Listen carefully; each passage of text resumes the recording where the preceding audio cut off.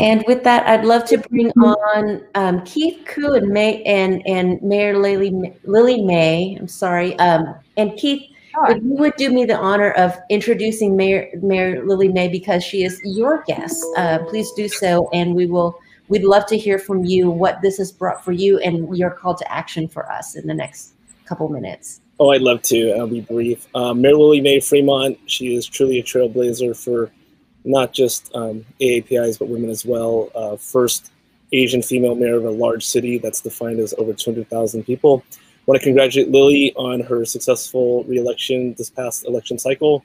And Lily's really done so much for our community as well as the nation. She sits on a number of other committees that go nationwide, and I'll let her continue on with that. But Lily's a really good friend of mine. So Lily, thank you for being here. We appreciate everything you do for us and everything you do for our city and our country. Thank you. No, thank you for the opportunity. I can't believe that I'm following such an amazing act. And I have to say for Brendan that he is very expressive. And I'm glad that I don't have to sing. I was teasing earlier backstage whether or not that's going to be a requirement. But I think that this time is very important for us. It's interesting, and I'm hoping that in some ways that we didn't have to relive this. This is not something new in terms of Asian and some of the fears that have been happening. Today is the anniversary of the Exclusion Act, and having this opportunity to voice our concerns and make sure that we are coming out together as a community.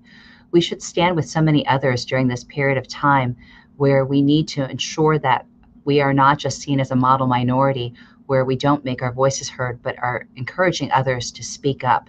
So here in Fremont, we are the third largest API city by percentages, I think, in the United States, and one of the top 10 definitely by population too. Growing up, I grew up in Chicago and Pennsylvania, and during a period of the Vietnam War era. And unfortunately, I personally experienced firsthand a lot of these types of, unfounded hate and animosity.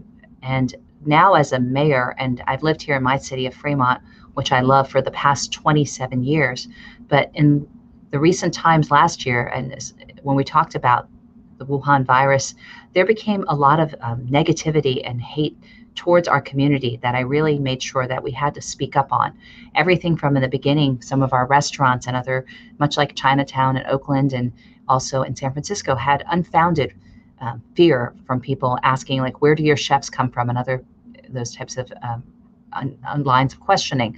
But I think that, having seen some of the rhetoric that was coming down from the federal level and state level, I made sure that from our perspective in the community, we worked with our DA and also with our chief of police and created messaging and public service announcements so that people could understand what is a hate crime, and also, more importantly, how to report it and how to get us aware of these situations. We are also working with other Asian local entities, such as Keith Koo and his efforts in terms of the community with the Asian Business Alliances, and other efforts to just create this awareness. Here in the city of Fremont, we have passed a resolution, as well as we've asked other cities. And I really have to thank so many who have joined us in this effort, my fellow mayors in Alameda County. And then also, as Keith mentioned, I sit on some other organizations. For the National League of Cities, I'm the immediate past president for APAMA, which is the Asian Municipal Elected Officials. And this is important for us. When last year we were trying to gather, and this was just coming to the nation's attention, I was really concerned whether or not when we had our mixer, it'd be something that was just the API caucus meeting.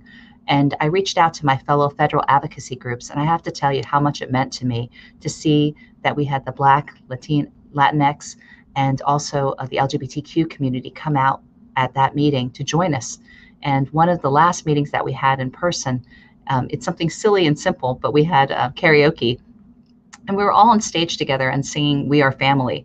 And truly, that's what I think, it's something that we need, that type of messaging. When one of us is hurting, that we should speak out for the others.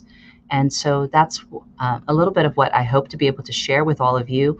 I encourage all of you to step up. It's interesting too, for me, selfishly, I'm looking at this as a parent too. I served 2 terms on the school board, and I have 2 MIF made in Fremont. They're now almost 24 and 20. And I really had hoped that this would not be something that we were still addressing today. But right now, this animosity and this fear is just at a level that's unacceptable. I have to also say that as elected, it has been something that's very much a stressor for so many people. I was on a call the other day on Clubhouse with Keith and so many fellow API mayors. In particular, it was distressing to hear how many women in particular are being targeted. I don't know if it's because of the fact that we're mothers also, and that there's just this idea that we would probably be more likely to cave or be more fearful. But if anything, I think that it causes us to be more resolute and in supporting my fellow sisters, whether they're APIs or other ethnicities, that this is not acceptable. We are very excited as electeds to be able to serve our communities and also to be able to have dialogues that we can exchange our thoughts with one another. But what I see right now during this time period, unfortunately, when people have been stuck at home for a long time, I would say COVID cooped, or at times the cowardice of the keyboard, people express themselves in ways that I would have never anticipated. And that's one of the things that I experienced firsthand when I ran for my fifth election. There were some people that chose to create fake stories and rhetoric saying that, you might be a spy or you're working with foreign nationals. And as an American-born, and even if you're not, I don't think that makes it okay. It created hate and animosity here in my city. I've had happen at least 3 times lately where somebody has spray painted Lily Mei as a communist or CCP. And it is hurtful to hear that we would have to prove our citizenship or prove our loyalty, and just because of your ethnicity, your name, and the way we look. And so we need to look beyond that. And when I was just talking earlier today with some of my fellow Asian electeds on Apamo, we talked about how not just opposing the hate, but how can we bring people together with love and with kindness. And so this is the opportunity that we have today. And I'm thankful for this opportunity to join all of you with Stand with Asians Live today.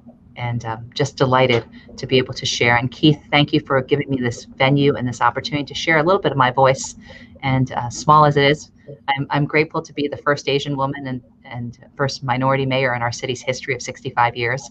And I'm very hopeful that, right now we have the first majority women mayor council in our city's history. And we also have the first majority Asian council last time, 2 years ago. So it's something that, slowly by slowly we are making a change, but it's only because we choose to make a voice and to be amplifying it rather than to cower and just stay away from your fear.